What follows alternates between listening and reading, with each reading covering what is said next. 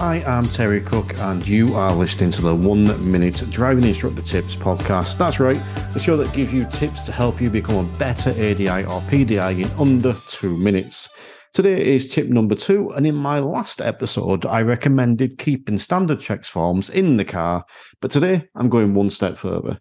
Use something like Jotform to create a replica of a standard check form and complete that with the notes at the end of each lesson. Once completed, the form will save and you'll have immediate access to all of the historical data, all the ones you've done previously, including any notes you've made at the time. You could even film your lesson and send that recording to a trainer along with your completed form and get them to provide you feedback, not just on the lesson, but also on how you completed your self-evaluation. Therefore, not only will you get areas where you can improve on in your lessons, but you'll also be able to analyse your own self-reflection. So I hope you found this tip useful, and for more tips on becoming a better driving instructor, hit subscribe and join me behind the wheel of wisdom every Monday. And for further listening and recommendations, make sure you check out the show notes. But for now, safe travels, fellow instructors.